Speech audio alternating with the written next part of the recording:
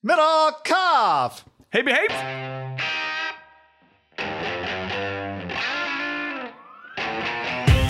Recording this podcast on a Sunday evening, live on YouTube as well right now. Welcome, everybody. Yeah, this was actually, I did not see it coming. I don't know if you experienced this. I was texting with our buddy Hawk this early, like midday, and he's like, good day on the couch. He listed 5 things. I'm like, you're right. I had college baseball, golf, baseball, even checked in on some NBA. I feel like there was something else. Sunday was a pretty good TV day. Maybe going on. Maybe it was the Junior College National Championship game for football. No, that was Saturday. Never mind. Snow College that. John was in that one. From California? I think it's Utah. I think that's where, what's the guy, the offensive lineman? No, he goes to a different Garrett school. Bowles. Hello. I don't know. Anyway, there was some JC football on this weekend for anybody that caught that. Yeah, it was a solid day on the couch. It was just a good, easy day. Nothing that I felt like I had to lock in on. Just hit the gym, watch a little golf, watch a little basketball. Sixers kind of laid an egg. And then just, golf kind of got weird because Rahm got kicked out of the tournament. Tried to watch a little women's golf, Olympic Club, and then kind of went back and forth with some NBA games and Cubs-Giants, who I think are still on as of recording this. Yeah. I didn't realize until you told me that the amateur, the high amateur who was in the last group in the Women's U.S. Open, that her caddy was just a local, just like a guy that plays at Olympic Club. And then as soon as you told me that, they showed him, and he's wearing just some battered old Giants hat. He's probably a season ticket holder, had to miss a Giants game for this. Yeah, it's one of those that just gets tweeted into your timeline, because I was watching Golf Channel last night, and they had, Brandel at the Women's U.S. Open, and they were talking about the girl that he was caddying for, who was the, kind of star amateur of the event. Yeah. She had been playing. And then the retweet of my timeline was like, Bill Williamson, local scratch country club member at Olympic Club, they met on Monday and they've really hit it off and they've had a great experience, and he was getting nothing but cheers from his local fellow members all over the course this weekend. So did she show up without? She just showed up without a caddy? Yeah, she's an amateur. She probably didn't have a caddy, right? She's not getting paid. And when that happens, you just assume that they are gonna. You just pick up a local, someone with course knowledge, that kind of deal.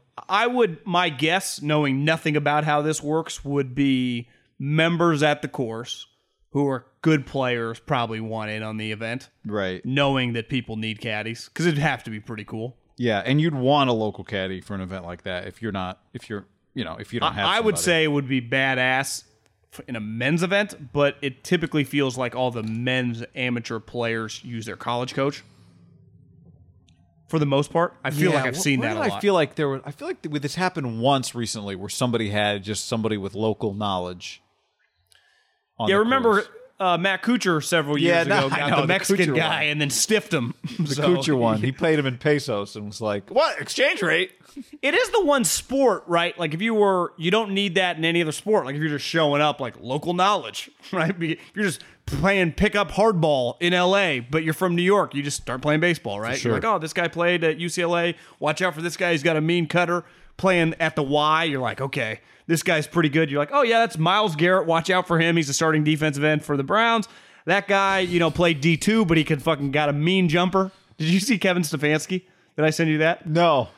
Kevin Stefanski, they asked him, like, what'd you think about Myles Garrett's game? They're like, he's like, just wanted to announce Myles has retired from basketball. He's officially on the retired. He had hell of a run, but he's retired. Like, Myles, you need to stop playing basketball at 100 miles an hour. Guy, he dunked on that little white guy. It actually couldn't have been that little because Myles pretty big, and the guy was a couple inches shorter, but he crossed him over and then dunked. Clearly just at like a local, wherever he is, if he's in Ohio or at home, and I guess he's Ohio State guy, so... The Ohio State guy? Oh, A&M. Myles Garrett? Yeah. He's a freak show, though. Here's a question somebody just asked on the YouTube comments. Christopher, does if you're caddying for an amateur, does that mean you don't get any... I guess you don't get any prize money. There's no prize money for you to get. The amateur didn't win anything. No money. Pretty sweet gig, though. No cash. I remember when it was a month ago, when I went out to that course, Mayakama. It's private, really nice up in Santa Rosa in Northern California for the Pac-12 Men's Championships on one of the days. The only people out there was like the coaches and then just like members. just a few members out there walking around, right? And they were the ones, like, because I'd end up standing by them around the holes to be like, oh, you got to keep it on the, you got to keep it on the backside of the green, like they'd be out there just. They knew the course really well. Like if you had one of those people with you, you'd have some really good local knowledge. To your point, though, could you get a football game like that where it's just fans of that team? Like you go play the Browns, you get a Browns fan to be your offensive coordinator. I think where you get it a lot is when you get national broadcasters. In football, it's a little easier, but doing basketball or baseball, and they say something like about a backup, you're like, that's not true. That's not his role. That's bullshit. This guy's terrible. Stop saying he's good just because he's on ESPN. 1,000%. That's what happens. It happens with relievers too. He's had a great year. It's like, the fans don't think so. Well, but it is. In football, maybe I guess the local fan base might have like a really good feel of like the Nickelback, but like the national guy is gonna have a good feel for all the star players, like how they're playing. I do think in baseball and basketball, there is no way the national broadcasters, unless you're like a Warriors in the peak of their powers. But even then, if you're not watching every minute, you're just not going to know the basketball or baseball team. Definitely the baseball team as well as the local fan base. It's hard to keep up. It's impossible to keep up. Now, if you're the broadcaster for another team in that division and you see them a lot, you would really know them well there. But for the most part, you just kind of call somebody from the other market, from the other team that you know, and be like, give me the down low on what's going on with these guys, Football really is the easiest. It's the easiest to keep there's track no of. local broadcast to even compare it to, Yeah, it's the easiest to call. It's like when I was watching, were they NBC, CBS? When I was watching Pop on the preseason games, Dennis O'Donnell had that interview, right? There's not that many. There's no local broadcast outside of the preseason. Think about this. If you're a baseball guy and you're like, it's the middle of July, and you're like, I'm going to go for 2 weeks, take the family. I don't even know really what this is. I've just seen a lot of people talking about it. Tulum. I'm going to go to Tulum. And I'm going to go to Tulum for 2 weeks. Can you imagine if they only have 1 day off in that 14-day stretch, how much inventory you miss? Like the ebb and flows of just the season, guys playing, and you come back. Like in football, even if you took 2 weeks off, which you never would in the football season, you could just watch the 2 games and you wouldn't be that far behind. It's impossible to watch 14 baseball games, right? You're fucked. You come back, half the team's hurt. Yeah. Somebody got demoted.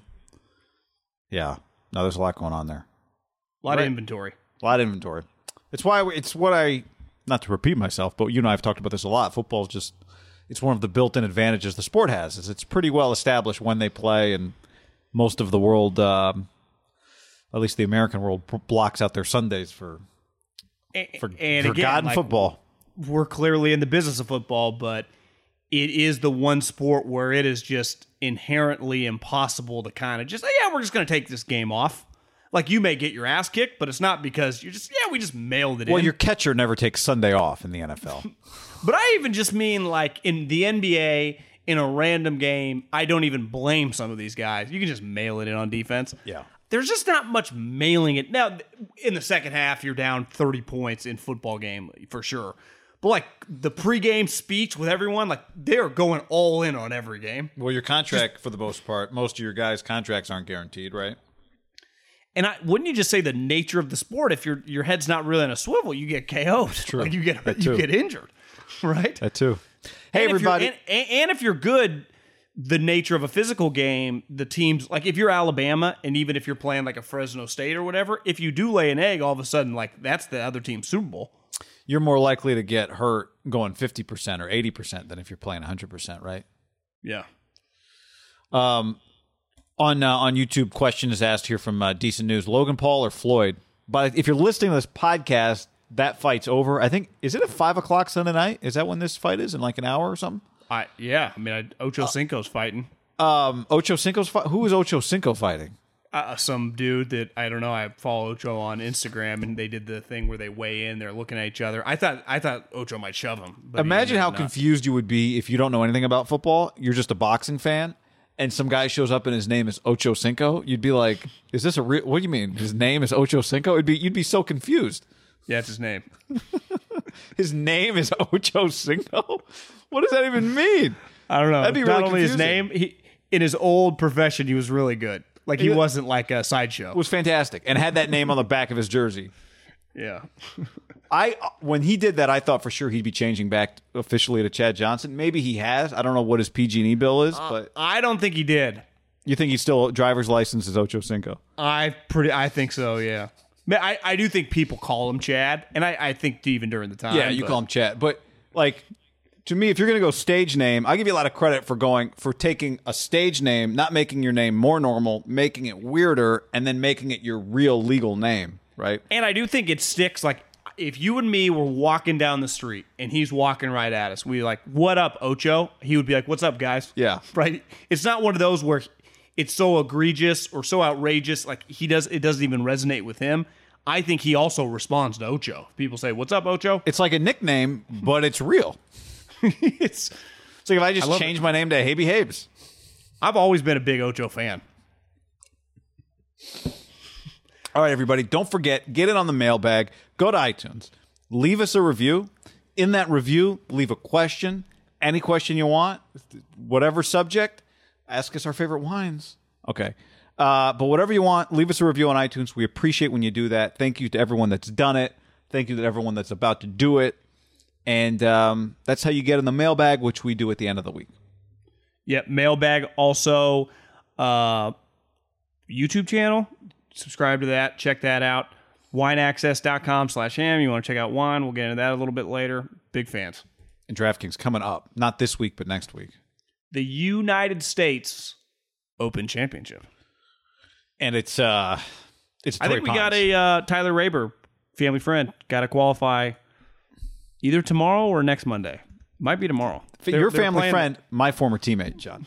Yeah. Tyler Raber led me to a win, 2-on-2 at, where did we play? Somewhere in Oakland. Do you think it'd be a pretty big accomplishment to be like, what's the best thing you've ever done in golf? I've qualified for multiple U.S. Opens. I mean, you qualify for one. It's like, oh, he's a pretty good golfer. Yeah, he played in the U.S. Open. That is really incredible. So, big you're saying another qualifier this week. Good luck, Tyler. They played the course. Scotty was texting me. He was at the course in L.A.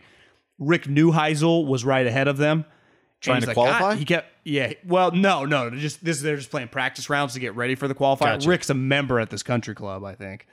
And then he sat next to him at dinner, and he was like, how do I want to go introduce myself? I'm like, tell him. I tried to drop a couple names. I don't know if he ended up doing it, but he said Rick had a nice swing. I believe it. I should have let him know to drop a Haberman to Rick next time. Rick will respond to that. Well, I should have told him that. Yeah. All right. So the point is the U.S. Open's coming up, not this week, but next week. We're going to have a big DraftKings game for that. So, yeah. I think we get 200 people. Torrey Pines, Brooks, Bryson Buzz. We got to build it up. So get ready. Should we? That is a question. Are we going to go 200 people for the U.S. Open? I think we can. Just the first available time Monday. Just put it out and we'll just hammer it home. I'm good. Right, yeah, I think we can do it. Floating it right now, as you just did to people to start Come on, getting their Brooksy. minds right. Julio Jones is getting traded. Got traded. The report from Rap Sheet on Sunday morning is about to get traded. I think Diana Rossini had that. About to get traded for a second-round pick and a fourth-round pick to the Titans, which, depending on what your favorite team is, you probably don't hate. If you're a Colts fan, maybe you hate that. But, they were a name that had been in the mix the whole time. I think the conclusion that you and I reached a while ago, he's not going for a first-rounder. There was a lot of evidence that he would not go for a first-rounder. Ultimately, he did not go to a first-rounder. I kind of like it just because Tennessee's a really interesting team to me, so that part of it I like. We can get to some Niners aspects of it in another discussion, but what'd you think? As someone DM'd me, this is pretty uneventful. It just doesn't feel very powerful. And part of it for us that live on the West Coast, like the Southern divisions, right? The AFC and NFC South. I guess Tom has changed Tampa's persona a little bit from the outside, but it doesn't really, I don't think, resonate with a lot of people. It's not one of those. I think it's a nationwide. It feels like the South. Yeah, like when you say the Cowboys, the Packers, the Steelers just landed them, Seattle, the Niners, the Titans. And the Titans, NFC or AFC championship game 2 years ago, they went to the playoffs and won the division last year, hosted a playoff game. Like, it's not like they're good. And really, their offense guy has 3 all get off the bus ballers, right? Julio's an all-timer. Derrick Henry, I mean, has to be, when you factor in his production, one of the best running backs of all time. I don't mean best running backs like relative to the history of the league. I just mean when you factor in the size of him and how good he is, he might be the best running back. And then A.J. Brown is an absolute, like, they're three blue chip guys. Their offense is unreal. Yeah. Just with those three guys. I mean, Derek is basically competing to run for 2,000 yards the last several years. A.J., talking to some people in the league, like, he's more well-rounded than DK. I think DK is more unique. And they're synonymous with each other because they were college teammates. If you said they're both available, my first instinct is more teams would take A.J. Brown, but I could be wrong about that. That would just be my first probably instinct. Depend on your quarterback, but yeah, I think more people would take A.J. Brown than I think fans would probably think. Yeah. But I just think the transaction was just like the Falcons and the Titans did a deal. Now, it was a massive deal, but it's a little like, that's what happened? I think clearly this was the best they could get. They also sent a sixth with him. The idea that the Falcons didn't want to trade him to the NFC, I buy. But I think for the most part, outside of your division, a lot of that stuff is, I think, overrated. If you take a lesser deal to keep a guy out of a conference, unless he's a quarterback with several years left, even that I think would depend on the guy case by case. For the most part, I think it's overrated. Keeping a guy out of a conference. If you wanted to keep a guy out of a division, i.e. you're the Niners, you're not going to trade somebody to the Seahawks, fine. In baseball, I can understand it divisionally. Again, same deal. You're going to play 18 times. But outside of that, I think it gets overrated. To me, if the Falcons could have got the best deal from the 49ers, that's the deal they should have taken. Imagine the Niners and the Cowboys could do a trade. They don't do it. Or they do it. Let's say the Cowboys sent one of their best players to the 49ers, Amari Cooper, let's just say. How often are they playing? Are they going to meet in the NFC Championship game? Okay, you could worry about it then. I think a lot of that stuff's overblown. This was the best deal they could get. It makes sense, right? This deal makes sense. I do think it shows you that in football, the value of draft picks for a lot of these teams is really high. And teams, the second round pick is really valued for NFL teams. Because he went for the fourth round pick is in 2 years. I think most GMs could easily justify like a third rounder in 2 years. Who cares? If it was like two threes, like a 3 this upcoming year and then a 3 the next year, people would have done that no problem. But the second round pick for the Niners, for example, like that means a lot to them. For the Packers, someone tweeted at me like, they're really against the cap. Why do people keep talking about them? We've seen the cap doesn't mean a fucking thing. If you want, you can get rid of 2 guys, clear up the space. You can include a player, and you can do whatever you want. The cap is a moving target. It's one thing people often say on social media, like, you're just moving the goalpost whenever you change your arguments. That's a go-to argument for someone that's arguing with you. Like, stop moving the goalpost.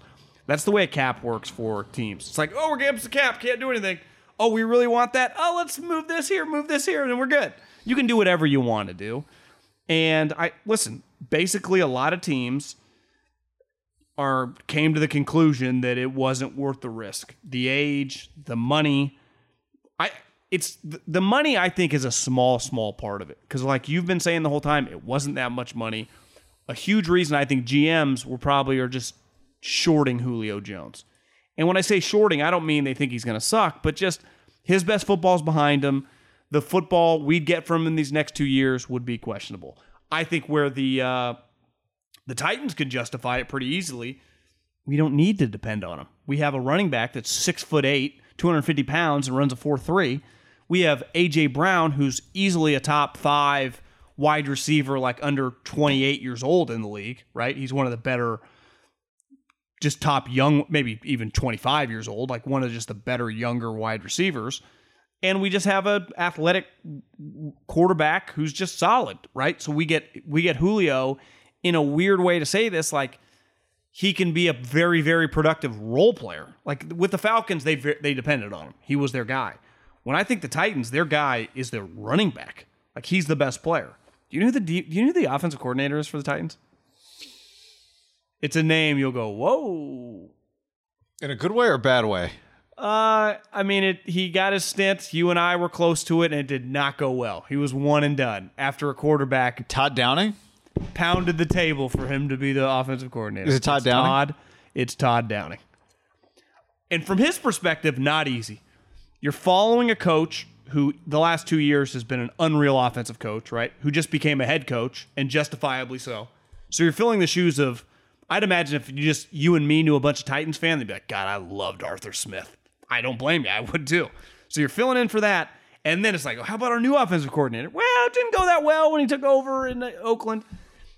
And now you add Julio Jones. So now the bar for the Titans just naturally, fair or not, goes up, right? Not an easy spot for Todd. I do think ideally as an offensive coordinator, you want to just slide in. You know, just the expectations aren't crazy, but they're not high, they're not low. You get to just do you. Todd's come in 2 spots where the expectations are pretty high. Where your the stock is already on its way up, right? Yeah, and your job is to keep it up. I think one of the things that makes sense for them is, like, to your point on Julio being semi-role player, how many more great years do you have in your running back, right? Like Derrick Henry might have 2 more prime years left, maybe. He's been in the league now. He's coming into year 6. He didn't really get good till year 4. No, and he was great. Great. And then he was even better the next year. But he's got 681 carries the last 2 years. That's the other part of it. How many yards did he run for the last 2 years? Well, 2,027 last year and 1,540 the year before. John, he ran the last 2 years, Derrick Henry, he had 681 rush attempts. 681. I'm pretty sure that's more than it's way more than his last 3 years, his first 3 years combined, but like miles more. How many touchdowns the last 2 years?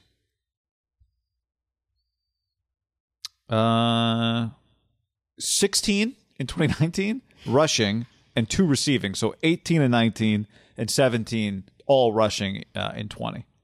Guy, how much more can that guy produce? Well, I think if you're them, you got to look at it like our window to win the Super Bowl is we got 2 years here to win a championship.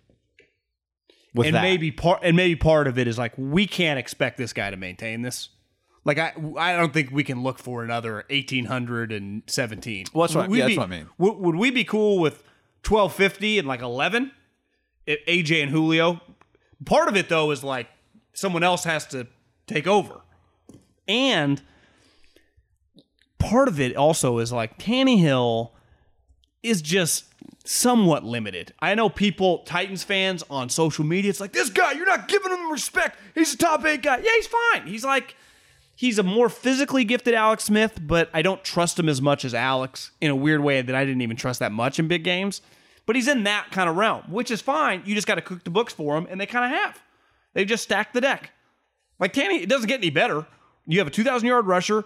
You have a young wide receiver who's built like a fucking dominant force. He's like 6'4", 225, and he can run. And then you get Julio. They play the NFC West this year, too. Remember, it'll be interesting for the Niners, to see. That's a weird game. To me, the question is, like, if Julio doesn't play 17 games, what games is he missing against who? Right. Like particularly if in your division, if like the Cardinals miss him somehow. Or to me, it's like all 3 guys. Well, that's right? week 1, so they probably won't. He won't. Whatever NFC West team has to face all 3 guys, that game's tough. Well, the most likely to miss him probably is the Niners or the Rams, because he plays the Cardinals and the Seahawks week 1 and week 2 back to back. And in fairness, it's not just Julio. Like the other guys, like the way they play, they could get hurt too, right? Tell you, yeah. Rams Titans week 9 on NBC just got even sweeter. That's a good game. And the Niners Titans game is NFL Network. Got their Seahawks game. Like they've got their schedule. They've got some great games on their schedule. The Titans schedule is fantastic. Bills. Right now, if you had to pick Monday one, Night Football. Colts Titans, who you like to win the division? I mean, I do think Carson's going to be better. I think Tennessee's ceiling, let's see on Carson. I feel like Tennessee's high end, just kind of buttoned up, high end. Tennessee. You? Yeah, I mean, I think the Colts. I think their playmakers are better. Yeah, the Colts are a well-rounded team. like Titans defense has not been good. And remember, this year they drafted the dude who I think DJ told me over the phone, but I think he said this publicly. It's definitely out there. That the guy's a back injury away from his career being over. You know, the Vatek corner who was going to go top 10. And they've done that now a couple years in a row. They took the Simmons kid a couple years ago from Mississippi State, who's sweet, right? But their defense is just, it's been kind of meh for having a defensive head coach. They've been an offensive team. If they can just play defense at an adequate level, I like them. But I just think the Colts, man, they're not as flashy, but I don't have as many questions. Like the Titans do play, you look up sometimes, they just get in shootouts, like 38-35, which is weird. Like the Colts tend to play in more like knockdown, drag it out, 24-21. Now, maybe it was a function of their quarterback. They did end up in some weird games last year, too. Indianapolis. Yeah. And Carson can be weird. Like, they can end up in some weird games with Carson. I think I would rather have Wentz than Tannehill, and the Titans fan will freak. I'd probably rather have Vrabel than Frank. That's close. Overall roster is probably a coin flip. Yeah. I think it's pretty close. Like, that's a powerhouse, those two teams, like, two lock playoff teams. Is that fair to say? Yeah, I mean, although there's always one or two teams that you think are a lock that aren't, but they both feel about as solid as it gets to me in the AFC, outside of Kansas City and Buffalo. I mean, there aren't that many. It doesn't feel like there's that many AFC playoff spots open, really. No, with Steelers, to me, would be the one team, if Ben ever just fell off a cliff, would be in some trouble. Yeah. But they would still hover because they're talented enough, but they could be like one of those teams, like 8-9. Well, is he going to be bad for 17 weeks or like bad for 6? Right, like last year. Yeah, one of those, like as November turns, like, oh, Ben shot here, we're done. Right. He'll look good in September. They'll start 3-1. Yeah. Steelers have starting 5-1 written all over them, right? What did they do last year? Were they 9-0, 8-0 last year? Yeah, it felt like they were headed toward undefeated season. All right, John, let's tell everybody about wineaccess.com/ham. Wineaccess.com/ham, whether you're watching on the YouTube live or later or listening on the podcast, which we appreciate. You go to wineaccess.com/ham, and you do what we've done several times. Your first order, you get 20% off. It's easy to find some of the best wines in the world because they're all some of the best wines in the world. They have something in everybody's price range. Wineaccess.com/ham. Key guy is do things for other people. When you do things for other people, you feel good about yourself because it's the right thing to do. Think how many people in your life you haven't done something for recently. A mom, a dad, a brother, a sister, a long-lost friend, a college roommate, your brother-in-law, you name it. You can list 5 people on top of your head. Send them some bottles of wine. Who doesn't like wine? They will. Imagine just getting a knock on your door. What's there? And then it's a box, 2 bottles, 4 bottles, whatever. You can do whatever you want. Set it up with wineaccess.com/ham. You can get 15 bottles of wine that are actually extremely nice because they only have the highest quality. Or you get 50, 100 bottles of $1 bottle. You can pick anything you want. You just go to wineaccess.com/ham, search the inventory. You can run queries to get Pinots or Cabs or Chardonnay, anything you want. Send them to someone. On us. Thank us later. Yeah, I don't know a ton about wine. I hardly know anything about wine, but it's very easy. I'll just go like, all right, I'm sending something to somebody in another part of the country. Let me send them something from Napa, so it feels like it's kind of a local send. If it's somebody local, I might send them something from Italy, right? Whatever you want to do. Over 20,000 bottles of wine get tasted by the Wine Access team a year. Only one of 18 make it onto the site. They have to be unanimously approved by the whole Wine Access team. Wineaccess.com/ham. 20% off, which means plus some free shipping once you exceed, I think it's 6 bottles. Don't quote me on that part. It's on the website. But you can easily send 6 bottles of wine for $100. I've done it multiple times and blow somebody's mind. 6 bottles of wine show up at their door. Well worth it. Well worth it. Do it. Wineaccess.com/ham. Prize Picks is America's #1 fantasy sports app because it's the easiest and most exciting way to get in on the action. While you watch your favorite players in sports, you just pick more or less on 2 or more player stats, and then the fun is on. Prize Picks has something for every sports fan, from basketball to hockey to League of Legends and everything in between. It's really simple to play. You make your picks, submit an entry in less than 60 seconds. I'll do it at halftime of a basketball game, and I also have some season-long more or less picks on MLB homers. You may remember I've got less on Ohtani homers this year. We'll see. And at halftime of your next NBA blowout game, Just jump on and go, Steph Curry more than 11 points in the second half. It'll change the game for you. Download the Prize Picks app and use the code HAM50 for a first deposit match of up to $100. That's HAM50 for a first deposit match of up to $100. Prize Picks, pick more, pick less. It's that easy. ButcherBox.com/ham and another special deal. Free for a year. You get salmon, chicken breast, or steak tips in every order for a year, plus an additional $20 off right now at butcherbox.com/ham. Been telling you about it for years. Been eating it for years on a regular basis. Easily find high quality meat and seafood you can trust. 100% grass-fed beef, free-range organic chicken, pork raised crate-free and wild-caught seafood. Always be prepared with meat in the freezer when you get butcherbox.com/ham delivered right to your doorstep with free shipping. ButcherBox is offering you free for a year plus an additional $20 off either salmon, chicken breast, or steak tips in every order for free. Sign up today at butcherbox.com/ham and use the code HAM to choose your free offer for a year plus get $20 off your first order.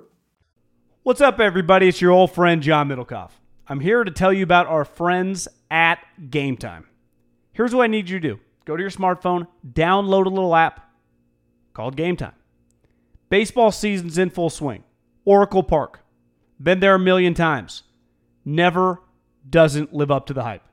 Go get yourself some garlic fries, a brewski, maybe some ice cream. They have very good Ghirardelli ice cream there. And when you do that, promo code HAM. So download the Game Time app. Your first pair of tickets, promo code HAM, H-A-M, save $20. The A's, only going to be in the Bay Area for the rest of this season. You probably can basically go for free. Just buy a pair of tickets to any baseball game. They also have comedy shows if you want to check one of those out, or concerts. Game Time app, promo code HAM, save yourself $20. We don't even need a thank you. Just hammer that promo code. Save big on brunch for mom, all in the Kroger app. Get 16-ounce packs of flavorful Angus 90% lean ground sirloin for $4.99 each with a digital coupon. Then buy 2, get 2 free on 12 packs of delicious Coca-Cola, Pepsi, or 7-Up, all with your card. Shop these deals at your local Kroger today, or tap the screen now to download the Kroger app to save big today. Kroger, fresh for everyone. Prices and product availability subject to change. Restrictions apply. See site for details. They did not pay the price for Julio Jones, a second and a fourth. I'm okay with it. As you and I have discussed, we would have loved to go out to Niners OTAs on Tuesday and seen Julio Jones out there running around. We'll get to what they're counting on. But as you woke up on Sunday, or maybe you're already up, you saw the news that he's going to the Titans. Did you think the Niners missed an opportunity to be aggressive? To be honest, I never really envisioned it happening. I wanted it to happen. I rooted for it to happen. But I remember talking with someone with the Niners last year when there was talk about Julio getting traded in season. Remember, it was really ugly. Yeah. And their coach was fired pretty early on. Could they blow it up? And they just thought that, you just can't on an older player, and they've done this before. You and I talked about it last week. Like, they feel pretty good about Trent Williams, but you can't keep doubling down on 3 or 4 Trent Williams. And that's kind of what Julio is. Again, you're talking to someone that would not have complained, but I understand the justification for the other teams, right? And then when you find out, to me, it would have been a big kick in the dick if he had ended up in Seattle or with the Rams. And I think Kyle mentioned that today at the Sonoma Raceway. And to me, once he's going to go to the AFC, whatever, right? And part of their pushback is we don't have first-round picks for the next 2 years. And I think we've seen teams, I think the Texans are a good example. Worst case scenario, things can go really bad when you get yourself in that predicament. And I don't think the hard part with the Niners is they easily could be a Julio Jones away. But coming off the season they had last year, I don't think you can stand up with a straight face and say that. I think you go, they should be a wild card team, they should be good, but to just be a player away when you just mortgage the future for a rookie quarterback, which means really you're thinking more big picture. I think it's easy to justify not pulling the trigger. And again, I'm someone, if they had done it, I would have applauded their aggressive nature. I got to the Steve Young part of the book where they traded to Tampa Bay, and Eddie is doing the deal with the owner. And the owner goes, I want players. Because as Steve Young said, the moment you walk in the locker room, you're like, all pro, all pro, all pro, all pro at every position, because free agency didn't exist. And Eddie came back with his push in the negotiation was like, how about I just give you money? Which it turned out the Bucks owner just wanted money, right? And he loved money. They had just signed Testaverde. But it was like, if you could they just drafted Testaverde. Well, yeah, and signed him. If you could do that, like I would be like, yeah, Jed, give them $20 million, right? Then 100%. But that's not the way it works now. Yeah. Yeah. How sweet is that? Remember, they tried to send Steve Young to the St. Louis Cardinals, and they were as bad in his organization. Steve's like, I'm not doing it. I'm not going. Right? That was part of that trade, right? Also part of the trade. Yeah. The Niners now, we've had 2 players that Kyle Shanahan is closely associated with. Well, we've had 3 players that Kyle Shanahan's been closely associated with, 2 of whom he's talked about, been on the record with Kirk Cousins, on the record after the fact saying, yes, we were going to go get Kirk. That's why we didn't really look at the Mahomes, Watson, Trubisky draft class. And then I guess Trent Williams, I would say, was closely associated with him, ended up on the Niners. Julio, he had coached and been on the record saying, when a player like Julio Jones is available, you go get him. But things have changed since then, right? The Niners draft inventory has changed since then. Or he's coaching a team that doesn't have first-rounders. Maybe that's the better way to put it. And Julio's gotten older. I do think he would have liked to have Julio Jones on his team. But it's all a sliding scale. At what cost? And how much does he really help me? And I do think he would have helped them. But I think ultimately the cost, a second and a fourth, would have been good with. But the story would have been the Niners just got really aggressive to go all in on Julio. Like that's, if we alternate world, Julio's on the Niners, what's the headline? That's the headline. The Niners are all in right now with Julio Jones. I think the best case scenario to run any business, to run any team, to run any a household with kids in a marriage, there has to be some checks and balances. And every once in a while, I think Bill O'Brien served as an example the last couple years. There stopped being checks and balances in Texans, and it got outrageous. And the reason checks and balances helps with coaches, they don't look at personnel stuff often like a personnel guy does because they're just living in the moment of week 1. And there's no doubt Julio, and just even 2021, Julio helps. There is a bigger picture thought, and this is where I think where Belichick truly does get it, right? It's what made him so unique is he gets it. And I think the best coaches just can listen to other people in their organization that are just naturally going to be more cautious on that side. Because ultimately, John Lynch or John Schneider or Brett Veach, no one is against trading picks for sweet players.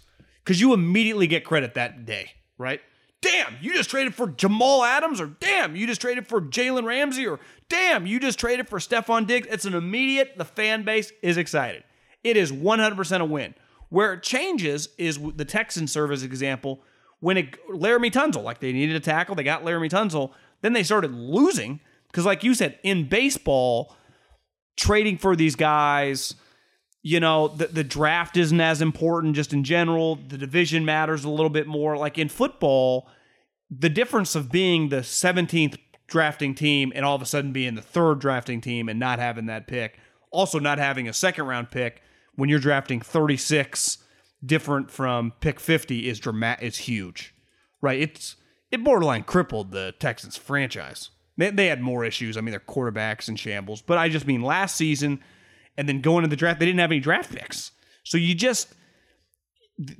never want to be a negative Nancy. And I think just in general, right? Just whenever you're looking at, buying a home or whatever, where the market is, you can't let too many thoughts come into your head. You can't go, is the market going to get cold? Is it going to get hot? You do have to think of everything from both angles. I do think, though, it's always healthy to just lay out the worst case scenario. What happens if we buy this house and I lose my job and I don't have any money? Right? What happens if we trade for Julio, then all of a sudden we win 6 games this year? And it's just, we're in no man's land. Can we flip him again? Or what if we can't trade Jimmy? What if we're just kind of stuck with no picks? And then we have Trey Lance on a team that turns out, it's a little older than we thought. We got some guys under contract. We got to turn over a lot of stuff. If he hadn't been hurt last year, one thing, I was talking to our buddy Chris Peterman the other day, and he said that he had heard that Julio doesn't practice a ton, which is fine if he's just healthy, right? Is he not practicing to maintain health, or is he not practicing because there's always just a little bit of something going on? I don't know. It could be both, right? We've seen teams where just vets, they don't need it, they don't practice, no biggie. But his point was, even if it's that on a team, if Trey Lance all of a sudden becomes your quarterback week 6, like that's not ideal if he hasn't really practiced with Julio. So just all these, to your point, there's just all these little things, even in a perfect situation, a seemingly perfect situation, things can go wrong. There are enough things here that feel imperfect that would have made it feel like it was riskier than a normal trade is, and they're all risk. Any investment of draft capital or anything you do is risky, right? Any transaction you make of this level when you're trading picks for a player is risky. But there were enough things here that you probably had to consider, okay, these aren't weird hypotheticals we're talking about here, right? What happens if Julio is out for 9 games? He just missed half a season. So it's not that crazy of a hypothetical. See, the personnel guy in me, maybe Biederman's talking to the coaching side, because that's something that doesn't bother me at all. Practicing. Well, but again, I would say, don't you agree there's a difference between, is he not practicing because he's a vet, he doesn't need to? That I'm with you. That wouldn't bother me. Well, that was a knock on DeAndre Hopkins. Why Bill O'Brien, he didn't practice anymore. But is he not practicing because of that, John, or is he not practicing because he just needs every week? He's just kind of nicked up. That to me, there's a difference between those. One part of it is okay, let's say it is Julio Jones wear and tear. He just needs, Andy Reid gives vets Wednesdays off the majority of the season. Julio probably goes, well, me and Matt Ryan have thrown a million passes to each other. We don't need the reps. DeAndre might just be like, I hate Bill O'Brien's practices. Right? And I don't need the reps. Again, certain players, that's a hard balance. And that's just something I understand from the Niners' perspective. We don't even want to deal with it. We're not in a position right now to give guys practice time off with a young quarterback. That is a variable that's very fair. They have to take into account. Hell, even Jimmy, we need to throw to guys. That's something that, listen, that stuff, I know this, in fairness to Belichick, that really matters. I listened to a really good podcast, that Chris Long's podcast that he had with Julian Edelman, and Julian just laughed because Chris is my first year there, I guess his only year, they made you scrimmage on the bye week of the playoffs. Julian's yeah, we call it the blue and white game. It's a full-on game. He's a couple years before you got here, he's guys were going down. He's this is outrageous. We were playing full-on tackle football. But there is a standard, And I think Julian ultimately, his point was that's just kind of fucking what we do. And you know what? It works. It sucks. And you're on the sideline this is insane. And Chris was half the field's frozen. We're practicing in Gillette State. This is nuts. But you know what Bill would say? It works. So you just go, this is his deal. I would imagine Tennessee won't make Julio practice if he doesn't want to practice. Which is I think is reasonable. And they do have a player coach, right? Yep. Although, albeit a Bill player coach, but yeah. He feels kind of a ideal balance of tough guy but cool guy. He does. He does feel his game personality is rough. His practice personality might be more sympathetic. Yeah, I would imagine there aren't many Titans fans who aren't proud of their coach. No, well, there's no doubt. This guy. Yeah. You win and you're a football guy. I think that's the best. To me, that's the idea. Fans, you would rather have a Harbaugh, a Vrabel, than a guy who's perceived. Now, ultimately, you just want to win, so it doesn't. You would love whoever, but you're intellectual, not as much fun. Because you're not, backslapping Jim Schwartz and screaming at John Harbaugh, right? Yeah, you don't mind. Damn, my coach just got into a fight with another coach in pregame warmups. Exactly. That's badass. That's what you want. It's football. All right, let's talk about the other aspect of this from the Niners' perspective. So the Niners are all in. I'm looking at the YouTube chat as we're doing the live show, and there are several comments. And you and I, we've been talking about this for a while because it's come up a lot. Who's the Niners' third receiver? Al says the best third receiver is by committee. KGS 99. The Niners' third receiver is Jennings, Hurd, or James. I mean, this is a big topic. And the one thing that you can't argue, yes, trading for Julio would have cost you, but it would have answered what has become one of the biggest questions outside of quarterback with the Niners, the depth at wide receiver. What do you make of it now? Well, your third wide receiver would have kind of been like Brandon Ayuk or Deebo Samuel because Julio's you got one. Well, yeah, and you got Kittle, right? Yeah, so I mean, really, those guys are your third and fourth options. Deebo and Ayuk, you're in pretty good shape. Like You would have been in great shape.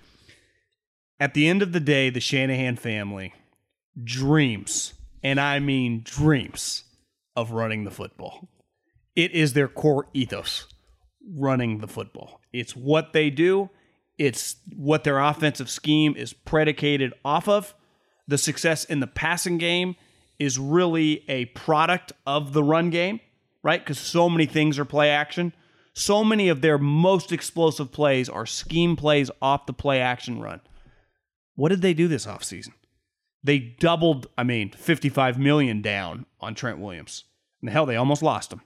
They went and signed Alex Mack. They drafted ultimately to play quarterback, but he's a running quarterback. And in the second round, they took Aaron Banks. I keep calling him Josh Banks, but it's Aaron Banks. Aaron Banks, an enormous human being that played guard at Notre Dame.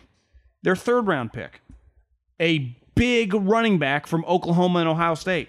And then they even went again in the sixth round, Elijah Mitchell in the sixth round, another running back. Right. Two running backs, an enormous offensive lineman. They signed their star left tackle. They signed another center.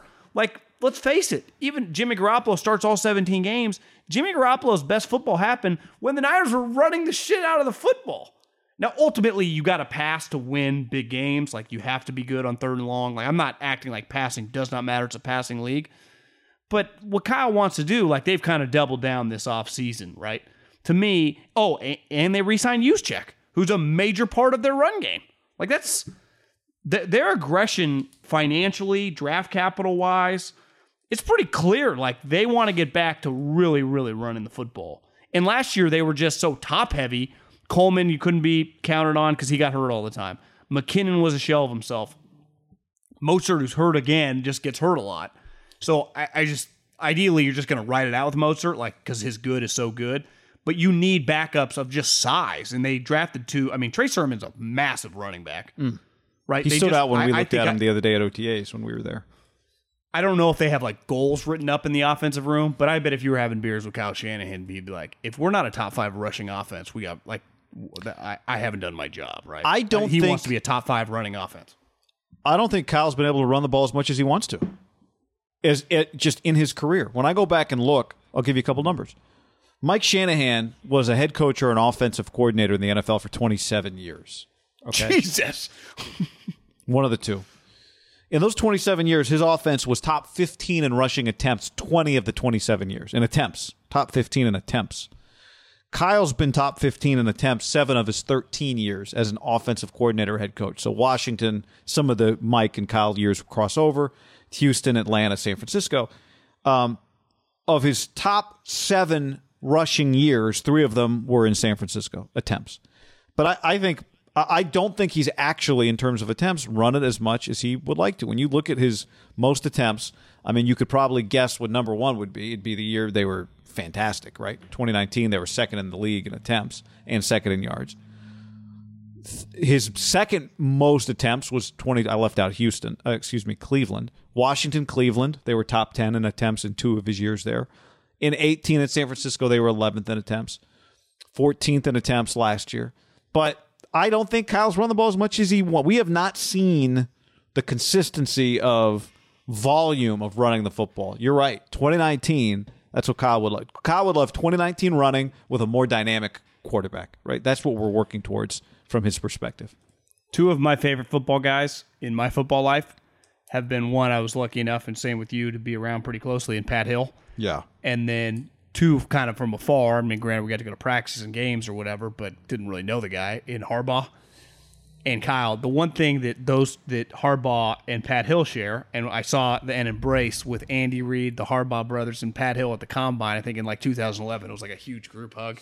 The irony is Andy Like the Harbaugh brothers and Pat are much more old school defense. Andy's running like fucking spread bombs away, but they're just football guys get along. Pat Hill and definitely Harbaugh, they loved power. I mean, they ran the power play. It was you pull a guard, you run a fullback, you're basically leading with a guard and a fullback up the hole. I mean, it's both those human beings' favorite play. Kyle's run offense is a little bit different than their running offense, but I think like those guys, and he doesn't look, he's wearing Milan hats, and it's just like he looks like he should be in Cabo hanging out in the offseason. He's wearing Yoggers. Which is probably where he's headed. He has a lot in common with old school guys, right? Like the way he wants to play, and this is where I give Kyle a lot of credit, is he always puts resources in on defense. His favorite player on the team, I think, is the middle linebacker, right? And I think he's a big Bosa guy. Like he values, he's kind of an old school football guy for a younger school football guy, right? You understand what I'm saying? Yeah, no, it's 100%. I think Mike, Mike does not. But Mike is an old school football, but Mike's old, right? But Mike feels in many ways like a defensive guy. Like I think that's part of where it comes from with Kyle, is that it's all built on physicality, which is normally historically applies to both sides of the football. But in the last 15 years, physicality, you can play offense in the sport and minimize physicality, right? Relative to the way some other teams run offense. The idea of power offense, right, has basically disappeared from the college game. There are elements of it, but no one just runs power football anymore. And it happened fast, right? And then if you do, and same with defense, it's like you know any like really good looking guys, all their story, you know what travels well? Being good looking. It's like, oh yeah, I met my girlfriend in an airport. Oh yeah, I met my girlfriend on a vacation. Oh yeah, I met my girlfriend on a work trip. Everywhere they're going, like they travel because they're really good looking. Right. They just meet girls everywhere. One of them happened to become their girlfriend. Yeah, it's like met her at a bar. Met her in the coach. Like you just meet people because fucking people. You're good looking. Well, run game and defense, it just travels. Like it works. It's worked in every generation, in every era, still to this day. Then you add to it true formula. His GM is not just a former player, right? John Lynch does not have that effect on the team so much as John Lynch is a match with Kyle because of what he's about football-wise, right? He was, what's his calling card? Is a defensive, an enforcer type, physical, tough guy, right? I think concussions. Yeah, he did when we had him on the podcast. He debated whether or not he would have gotten fined for some of the hits we were showing him. We found some of his YouTube highlights. He would have been fined all the time. He got kind of do you remember that? Lynch got kind of was like, John, I think that would be a penalty on you. He's like, no, that wouldn't be a penalty. I mean, guy, he made the Hall of Fame by knocking people out, which I love. I mean, I miss that type of football. But when you showed the clip of just the highlight tape, he would have been in trouble. He would have been in a lot of trouble. Yeah, but we couldn't have played like that. It's part of why he's a match with Kyle in terms of just football philosophy. In a weird way, like I think we kind of have established, like Kyle likes his wide receivers to block, right? He likes his running backs to run downhill. Like he likes big defensive players. He likes Debo. He likes yards after the catch. Kittle. Yeah, Kinlaw. Honestly, John feels like more progressive, like open-minded with skill guys and like speed. It's weird. Like he's the Hall of Fame safety, knocking people out, and you got this young offensive coordinator. And they kind of feel opposites, but however they work, they do mesh pretty well. I wonder if any of that came from being a broadcaster, John Lynch, where it's like you just want to see a good game, you just want to see a fun game, you know? Yeah, maybe that helps. You don't roll up to the stadium hoping to call a 9-6 slugfest. Because I've always understood, and I've talked to friends about this, like with Jonathan Abram pick with Gruden and Mayock. I mean, both those guys cut their teeth on football in the 80s and 90s. And what you're established when you're young, we talked about this with Andy, right? The reason Andy likes passing game goes back to when he was playing for Lavelle Edwards with Steve Young and Jim McMahon at BYU. He didn't just establish this philosophy in like 1996. You get hit on it as a football guy, either when you're playing or when you first start coaching, right? That guy has a huge impact on flying coach. Sean McVay was like, yeah, the Grudens and the Shannon, like when I'm young and these people are teaching me football, it just changes my philosophy. And I just think Kyle, I don't know. You just back to the Abram thing. Like, I get why they loved Abrams. Like, I bet Gruden and Mayock were just like, I bet a lot of people in the league were like, I'd want this guy on my squad.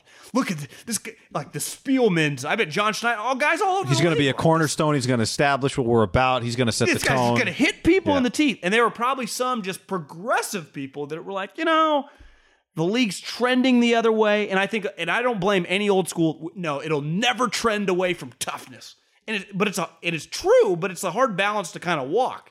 It's my philosophy always is, and this is where I credit any team that doubles down always on offensive and defensive line. It's really the only true area now where you're allowed to just, it can look like Mean Joe Green in the 70s still. And the 49ers do that. Well, I know. Yeah. No, Most I know you teams. know. You're right.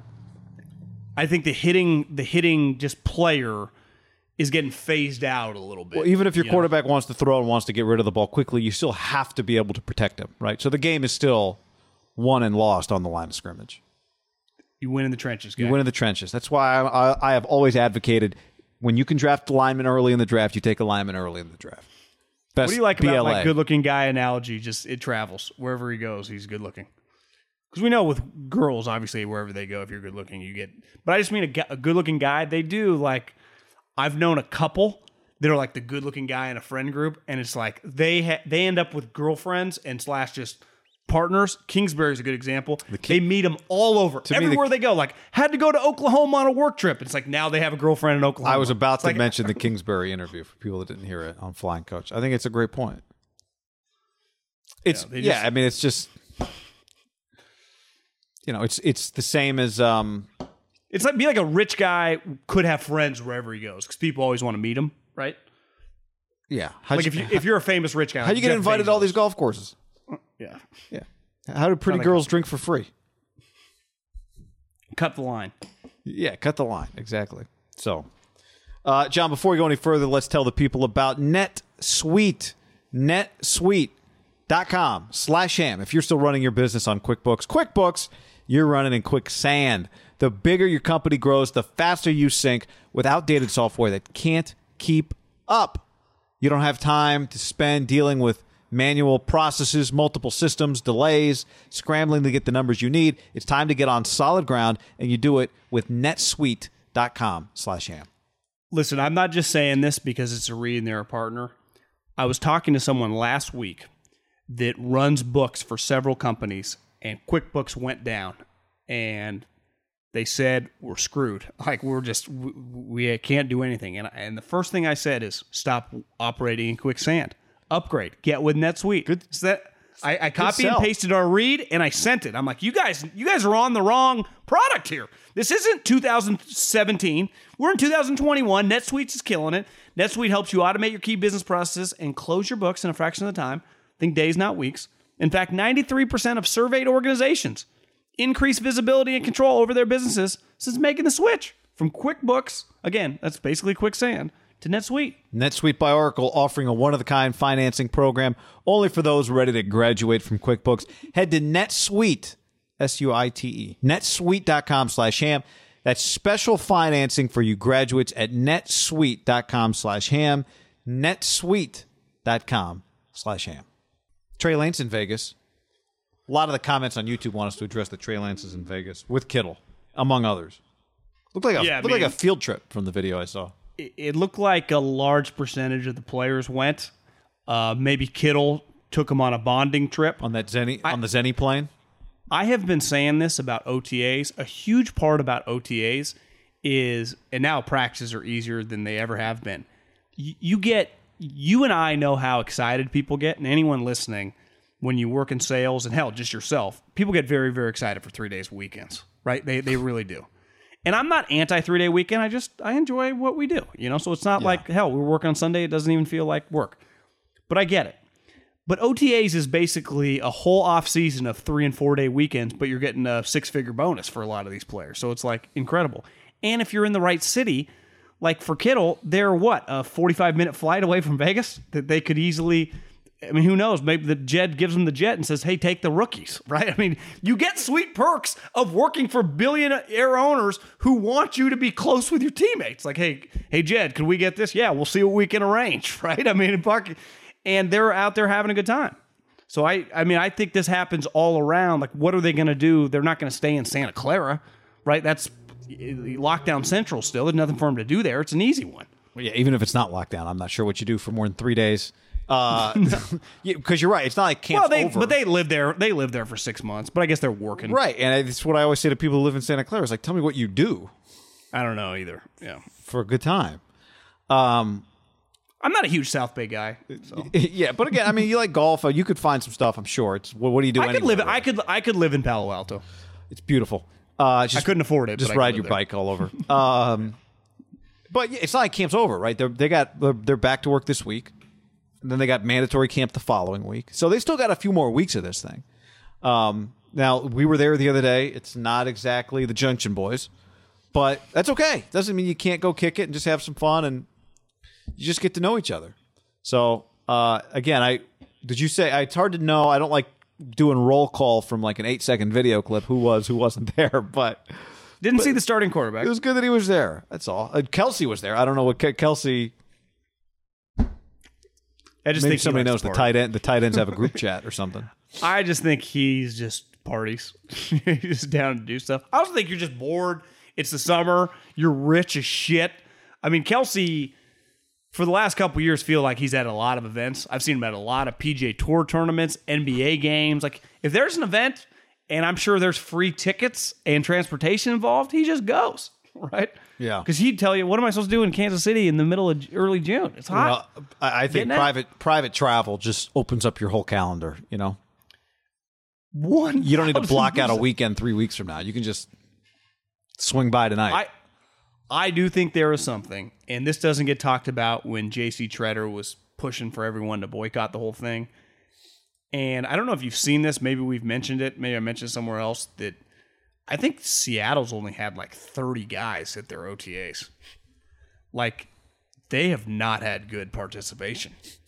I think I read last week that it was basically just like rookie minicamp on steroids. Like, it's not ideal. Now, I'm not trying to admit, like, they're going to be good. I'm not acting like that's going to make or break them. I do believe, though, having experienced it with you, having experienced when I was with the Eagles or Fresno State, anyone listening knows this, especially as you kind of transition back into your workspace. When you have a working relationship with people and you like them, whether they're teammates, whether they're assistant coaches, whether they're training staff, like guys you just like, you'd be like, yeah, I'd be friends with this guy. I'd hang out with this guy. I do hang out with this guy. It's easier to like be motivated to do shit, right? Like, yeah, Tuesday's my off day, but I know like this is a big game. I'll go in and get 3 hours of film work in with the other guys, right? Like I think Tom is the best ever at just making everyone feel a part of it. So when he asks you to do more, which inevitably he's going to do, because he's going to, it's easy to be like, okay, it's not just like, oh, it's Tom. It's like, Tom likes me. Tom cares about me. I'll go do it with him. I think something we don't spend a lot of time talking about as much around sports as probably people used to is that. Right? Is that players play for one another? You hear it when a team wins a championship. They talk about it. Every team that wins a championship. Every single team that wins a championship talks about it. But most of our time around sports is spent talking about picking up fifth-year options and whether or not you should trade a guy for a pick. Could you add a defensive lineman? Who's going to start this week? A quarterback battle. A lot of the stuff we talk about around sports, and it's good for sports because it's stuff that's like measurable, right? We don't get to see inside of a locker room mostly. But it's a lot of the stuff we talk about around sports is like kind of wins, losses, and business related, draft picks, contracts. I think sports, you probably, when there was less of that, there were less analytics. You only had a few stats.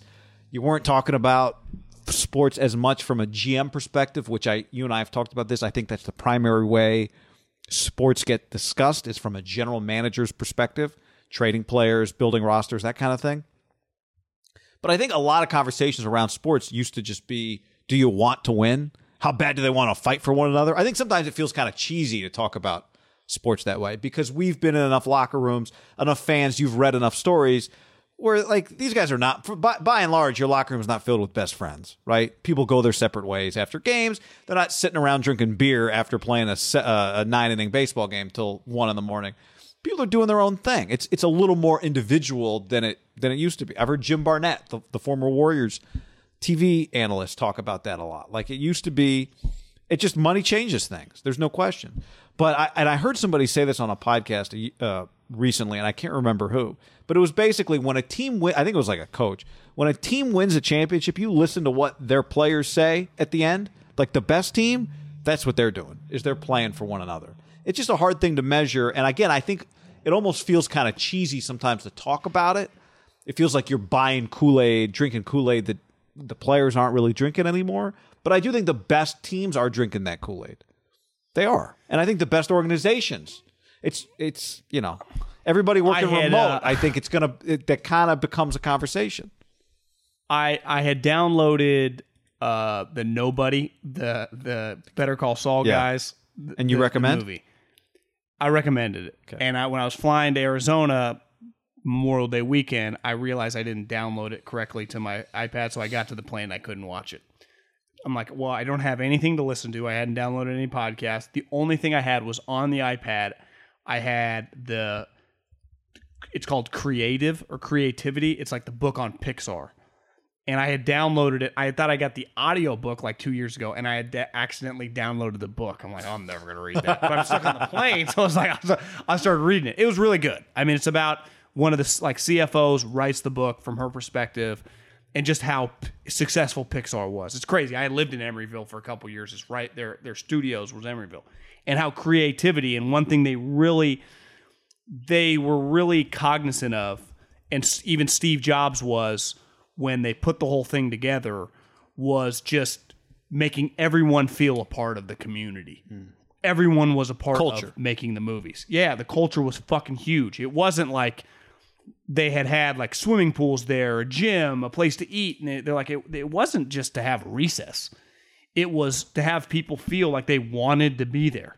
That's really what I think Silicon Valley started as. I don't know what it's morphed into now, but and now it's like, you know, kind of like college recruiting. You're just trying to be competitive. Exactly.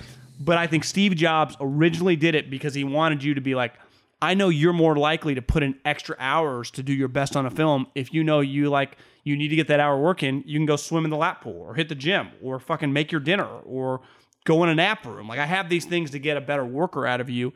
And the person talked about, like, when we really were hitting it big with some of these stories, again, this is all in a 2 hour. I'm just stuck. I'm not acting like I'm some intellect. I just had to read it. And then you start reading sometimes, you're like, this is pretty good. You know, I started highlighting things on my iPad. I was like, this is fantastic. But I think the best football, and that's the hard balance, like, you don't need, like, ping pong tables. Sometimes those work, but sometimes they don't. But, like, is it just, are guys going to play ping pong because they like playing ping pong together? Or it's just they're bored, they don't want to do football, they don't really like being there? There's a balance to it all. And you never truly know. And that's one thing Edelman said with Chris Long. He's like, the one thing I'll give Belichick a lot of credit for is I don't remember many guys in my 12 years being low-level guys. And he's like, the one thing, and he kind of sounded like an old guy, he's like, I do feel like the younger generation the last couple of years are a lot different than the previous generation. He's like, I know every generation says that, but he's like, he was basically saying, like, I don't know if I really fit in anymore. Now, I'm retiring because my knee shot. Right, my knee doesn't work. He's like, I can go have a practice for a day and be fine. I can't do it 5 days in a row anymore because my knee then just swells up and I can't keep going through this. Like, he's retiring because he's legitimately hurt. Like, I think Gronk tapped out. He was just tired of Bill. Like, I don't think Jules' knee works anymore. But just them talking about, like, and I've always said this about New England. We just talk about Tom, but, like, think about Edelman, McCourty, Hightower, just kind of their core of guys, and he even lists Slater. Slater's just a cover guy on special teams. John, how about what's his name? It was a receiver turned into a DB. Who's that? Who was the guy they had that was a receiver? He played defensive back in like a playoff game. Well, I think I know Edelman did the Edelman did it back in the day. It was Troy Brown. Troy Brown. Edelman also flipped it. Yeah. They had guys that could just flip-flop spots. It's like, this is the NFL. You guys are playing like you're a high school football team. And because that's the type of guys they get. Yeah. And it's where Belichick gets shit for being a bad GM. And I think on Sim's podcast, one thing he said, and I get it, he's like, they always leaned the guy with the higher floor that was like less likely to make mistakes. And sometimes that burns them overall. And I think Bill would say, well, over our 20-year run, we feel pretty good about doing it this way. And I don't even know how we got on this topic, but just the guys in a locker room, when you're being a GM, like a huge part of your job, I don't think I can hammer this home enough because I still get asked this question, like, what was it like working the road? The majority, like it didn't matter really what I thought about a player, but my character analysis, because I'm the guy actually talking to these guys, was a huge part of just what's the guy like? How does he operate? What's his character like? What's his football character like? How does he treat people? What's his family background? You know, it's funny you say that. That's a huge part of this whole deal. I heard your buddy who kind of helps you out in scouting before he went to media, Daniel Jeremiah, say on his podcast the other day that he in scouting it was always tough because you'd get in the room and you'd start reading your report, and it's really hard to make your report about a player's skills sound different than any other report. Like all these reports from a skill standpoint all sound the same in the end. Like sudden, he's fast or slow, explosive, he's sudden movement. You know, like you start talking in all these phrases. But the individual personality stuff is probably a place where you're just telling the story about a guy, right? You're just telling his story. It's your story can be a million different things. Your football ability, you can categorize it in 5 different ways. But a person's their ability to be a good teammate, that can be a million different things. And, you know, I think it came up because we were talking about Trey Lance. In some ways, it's more important for Trey to learn his teammates than it is for them to really get to know him. Because in the end, the quarterback's job, if you're the starting quarterback of a team, is to lead other people. Them respecting you and liking you affects how well you can lead them. But it's about you understanding how to help them because you're the guy with the football. Well, think about this. Like on the whole Brooksy, Bryson, and just golf guys in general. Tiger, who is easily the best golfer I've ever seen, in his prime was notorious asshole, not very nice to people. Like just the package as a guy beside on golf was very, very questionable. And I think historically we've had that with some individual sports. When you have that in a team sport, it is one of the driving descriptions of you as a player. I'd even say like in Barry Bonds' heyday, I think he was universally talked about like kind of a scumbag, but he was just so good you just dealt with it. And I think it was easier to get away with probably in baseball than it would have been football or basketball, right? Because baseball really is kind of an individual sport played as a team sport. Like when he's batting, he's not dependent on anyone else. But like it's hard. Just back to Julio and the Titans. Like if you're the Titans and John Robinson and you learn from Belichick, you're like, this is an aggressive move, but I'm betting on a guy who's a big football guy, whose teammates like him, who's never had an issue, right? You feel like, really, I'm betting like Father Time is the biggest red flag, but other than that, like this is a good guy that people like. It's a fair point because we talked earlier about some of the issues that would be red flags, but in some other ways, Julio is exactly what you want. You know? Yeah, he is exactly what you want. And so a little late. You got to make tough decisions. I mean, the Niners traded DeForest Buckner. You know, it's just a tough. It's a complicated situation because the Steve Young book, part of the deal, like when he gets traded to the Niners, was right during the strike when the players struck. The strike was just over. We just want free agency. That was the strike in 1986 or 87. Strike. It wasn't even that long ago. All they wanted was the right, after 4 or 5 years, to become a free agent. That was it. And Steve Young was like, my dad called me. He saw a picture of me on the picket line. He was pissed. He was anti-union. And I was like, Dad, I just got stuck in Tampa. Like, I'm actually fighting. I believe in this what they're fighting for. And I was like, yeah, it kind of makes sense. I'd be fascinated, like, some of the papers back in, like, the 80s. Like, these players, these spoiled, rotten brats. Well, it's one of those, even if you know in your heart of an owner, you're like, this is going to end for us. It's hard for you not to fight to prevent free agency because it's such an incredible advantage, right? Well, now, you might be, if you're a rich guy, right, if you have more money than all the other owners and you really want to win, free agency is good for you. The problem is if free agency is going to come with a salary cap, which many owners are going to want, it's going to limit your abilities. Right. So, you get that sweet spot in the early Niners hit that free agency, no cap sweet spot pretty well.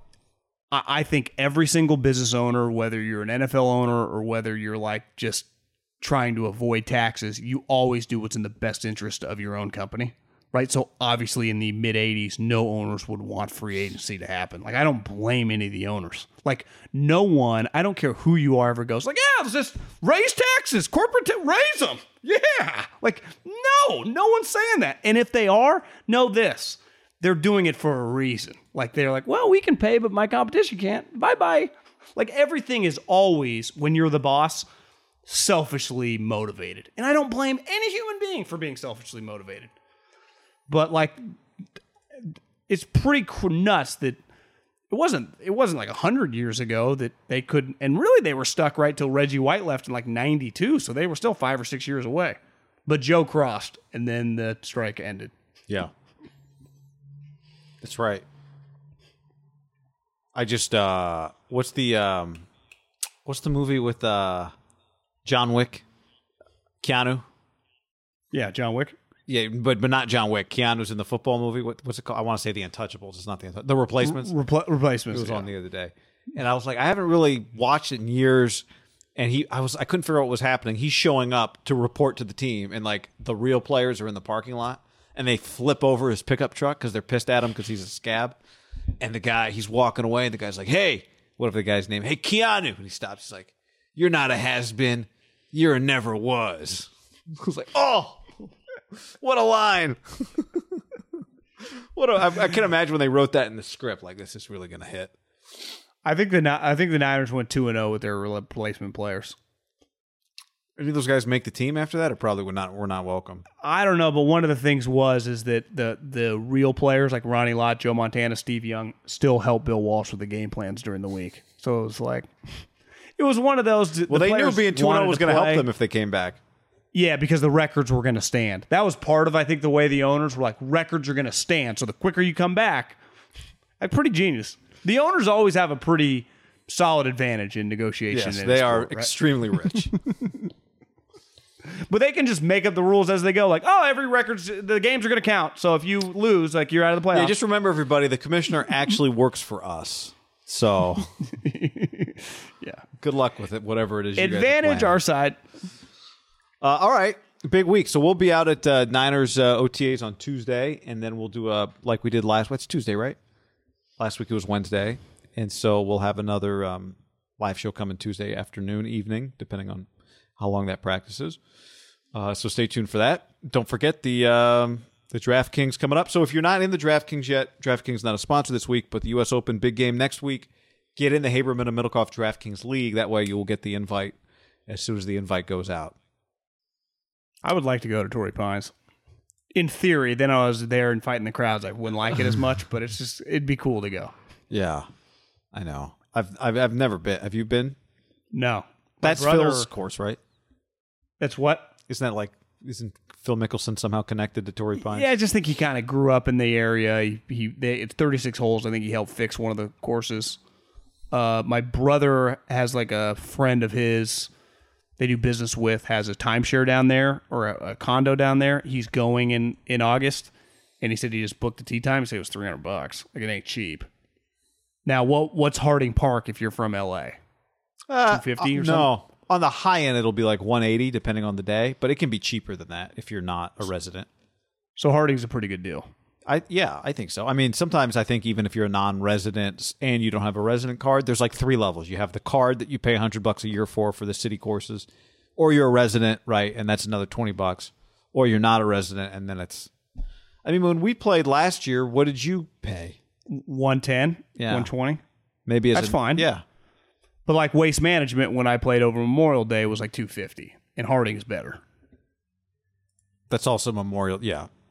Yeah, but I mean, I think even TPC Scottsdale probably non-holiday still $2. Somebody in the comments, Tim in YouTube says Joe Montana had a package of plays his rookie year. Trey will too. So I'm looking at John Brody's stats from that year. No, Steve DeBerg stats from that year. DeBerg, think about what 79 must have been like, John. DeBerg went 2-13 as a starter. Montana started one game. Montana started one game that year. Guy, there were so many. In Steve Young would just be like, and DeBerg might have been hurt. We signed Steve DeBerg in Tampa, and then I went to the bench, and then he threw 7 picks week 1. I was like, 7 picks, And even like when he gets to the Niners, he's like, Joe came back from the back injury, threw 3 interceptions. Like there were just a lot of interception games back then. And part of it was probably bodies flying, backs getting shattered. It was much closer to like Russell Crowe Gladiator than I think what we're seeing now. And I think we're so far removed, but just like 1985, when you stepped on the field, the nerves of my whole body could get shattered today at quarterback. Like, are quarterbacks scared anymore? And you're Joe Montana had his back shattered. You're playing on concrete sometimes, right? I get more their argument over any of the other athletes. Like, not only our sport was harder, it was like physically, we can't even walk now. We didn't even make that much money. Someone's got to explain to me, John, how the Niners went 2-14 in 1979, just feeding the ball to O.J. Simpson, and then ended up with the 13th pick in 1980. It's a hell of a trade down. Did they? I don't know. I don't. All right, so if someone can DM me, but there or tweet were a me lot on of that one. IG. It always felt like in the '80s, the draft rules would be like Celtics defending, NBA Finals, have the number 2 overall pick, and they'll take Len Bias. Like they've been the best team in the league. They were always drafting like top 5. What's going on? Remember they took Larry Bird the year before he came out. So they. I think that would be more interesting. The draft rules, all sports from the '80s. It just felt like it was more just crazy. We drafted him, but he went to the USFL. I don't know what to tell you.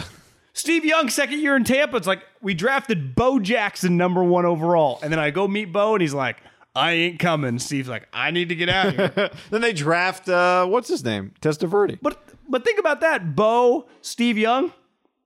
Like that's a pretty incredible back-to-back landing those 2 guys that it never even happens. I don't know what happened. And then they go 6. Yeah. We don't have enough. We just don't have enough. Like, I'm just going to play baseball. Like, can you imagine a guy on Bo Jackson's level? Like, I'm going to go play baseball. He's the number 1 overall football pick. I know. Well, you know the deal with the guy Kumar Rocker, who's Vanderbilt baseball has Kumar Rocker. Yeah. And Mark Leiter's kid. It's Mark or Al's kid? I think it's Mark's kid. You think it's Al's kid? I thought it's Al's kid. Jack Leiter's his name. Anyway, they're like for people who don't follow college baseball or baseball, they're 2 of the top probably 5 or 6 picks in this draft. Well, Kumar Rocker's dad's like an NFL position coach. Played in the NFL. He's huge. Not John Rocker. Not related to John Rocker. I don't know if his dad is currently at like Georgia or in the NFL, but his dad's been an NFL and just been a football coach. Played in the league. I forget his name, my point is Tracy Rocker. He's the defensive line coach for the Philadelphia Eagles right now. Played in the NFL. Played at Auburn. But the point is, if you look at Kumar Rocker, you'd be like, how's this guy not playing football? He's huge. Because he throws 100? Yeah, but I mean, that was Mahomes. I mean, I don't know if Mahomes threw 100, but... Well, Kyle Long, once upon a time, went to Florida State to be an ace pitcher. He became a guard in the NFL. Seriously? Kumar Rocker's 6'4", 255. Kyle Long was 6'4", probably 280, right? Went to Florida State to pitch. Kyle Long, yeah. Several-time Pro Bowler. Not Chris Long, Kyle Long. Kyle Long. Went to Florida State out of high school to pitch. I'd love to see those highlights. He threw gas. And then he got in a little trouble at Florida State. I think he got a DUI. And obviously, I think his life changed once Chip got a hold of him. But baseball, like a guy that big, I can't imagine there are many Baseball, pitchers right? that anyone that faced Kyle Long was like, oh, this is a normal-looking pitcher. Oh, he's a lefty. Kyle? Yeah, I got a photo of him throwing out a first pitch at a White Sox game. He throws gas, or did. He's back now. He's on the Chiefs. I think some guys, if you can go both ways, like if you have that much talent, are meant for football because they're not disciplined enough in life. And the one thing in baseball, I think baseball is much more golf or tennis on this one, takes a lot of self-discipline. Where football, the coaches will do all the work for you. You'll get all the organizing, all the motivating, they'll all the tell you when to show up, yeah. send you when to work out. They'll set you up on workouts in the off season. They'll scream at you when you're not feeling it. Like in baseball, it's kind of on you. You're kind of on an island. Yeah, like you got to really be an outside addict. Of quarterback. Like do D linemen have? I guess they have workout coaches. No, do D linemen have like personal D-line coaches they go to in the offseason. Maybe they got Yeah, like trainers and that kind of thing. But Yeah, I think it's more. They just know if they're not ready when season starts, that coach is gonna at your work. I think you would just have nightmares at night, like getting yelled at. Right? That helps in football. Part of it is just the anticipatory yelling at that you know you're going to get, so you might as well do everything possible to avoid that. yeah, not a lot of laps being run in baseball unless you're really screwing up. Do you think guys even get yelled at in baseball? Like, do you think anyone with the Giants this year has got yelled at? No. But I feel like when we were growing up, it happened all the time. Wasn't baseball much closer to football back in like the 80s and 90s, just in terms of like coaches yelling at other players? Flipping over coolers. When was the last time you saw a manager flip over a cooler? Oh, fuck. When he's not yelling, it's one thing at the umpire. You do it towards the umpire, but in your own dugout. I'm towards your talking own about team, lighting up You're to talking the about team. Lou Brown. Yeah. We can't hit That good. would. This guy's got a back problem. Do you think there are that many uncomfortable conversations that even happen with coaches and like decent starting players? I mean, in baseball not anymore? outside of like you're getting benched or you're getting sent down or we're trading for your replacement, but in terms of like you got to step it up. Or it's your ass. No, no chance. Like what? Your direct deposit all season or all year long is what I just made in a week. Yeah, bro, my contract's guaranteed. Yeah. For the next 4 years. Shut up and sit down. I did watch some of the Padres on Saturday night thinking, and of course, this is, would I want a 14-year contract to anything? I don't think I would. Now, you take the money. Someone gives you a 14-year contract. You're not doing it for life. I'm not saying I wouldn't have signed the contract that Tatis signed. I'm not saying that. I'm not saying he shouldn't have. I'm just saying I think I'd rather have a 3-year contract than a 14-year contract to anything. I think if your philosophy was the only long-term contract I'll ever sign in my entire life will be with my significant other, your life will go pretty well. Just avoid anything over like 3 years. I just watched him thinking, I know why he signed it, but I think I'd enjoy I'd need a little urgency. 14-year contract, maybe for some people I'm not made for a 14-year contract. Do you think we're going to know many people when we're like 50 or 60 that have worked at a same job for 20 plus years? You know what's funny? I was at a coffee shop I knew a lot of people growing up that had worked for the same company for a long time. No. Like my parents' friends. I was at a coffee shop waiting for my coffee on Saturday morning, and there was this 2 people next to me having a conversation, and they're like clearly friends. The guy's like, "Oh yeah, I changed jobs," and the girl was like, "You changed jobs? You seems like you're never afraid to change jobs." And the guy's like, "Oh yeah, I never like to stay in one place." And it's just a lot of people are like that. I think probably people listening. Guy, the people I've gone to college with most of them had minimum 5 jobs. I mean, we're 35, not 60. Right? I mean, there is no chance. We're talking about career jobs, not like getting through college jobs, right? We're talking about I'm talking about like a job that starts paying you $70,000, $80,000, like jobs in your 30s. That guys at any moment's notice. I mean, my highest level friends, like a Bobby Wigington. I mean, people can just change and at a moment's notice, better deal. I just think our generation is much more open to like. That's a better deal. I'm going. So We're what? much That more I just wired took like this players. job 3 months ago. I'm out. Yeah, this guy sucks. On YouTube, Ducks Stars says a quick Google search says the Niners traded their first rounder in '79 for O.J. Simpson in '78. Okay, thank you for that. I didn't have the energy for that quick Google search. Clearly, Troy says, was that a shot or? I don't know. I'm not offended by it. Troy says Brian Edwards Jr. is so talented we decided to pass on a 32-year-old Julio, and I don't blame them. This guy's going to be the next Julio. I do like Brian Edwards Jr., but he got hurt. From the little we saw of him, they seem more inclined to get him the ball than to get it to Ruggs, but still got to go prove it.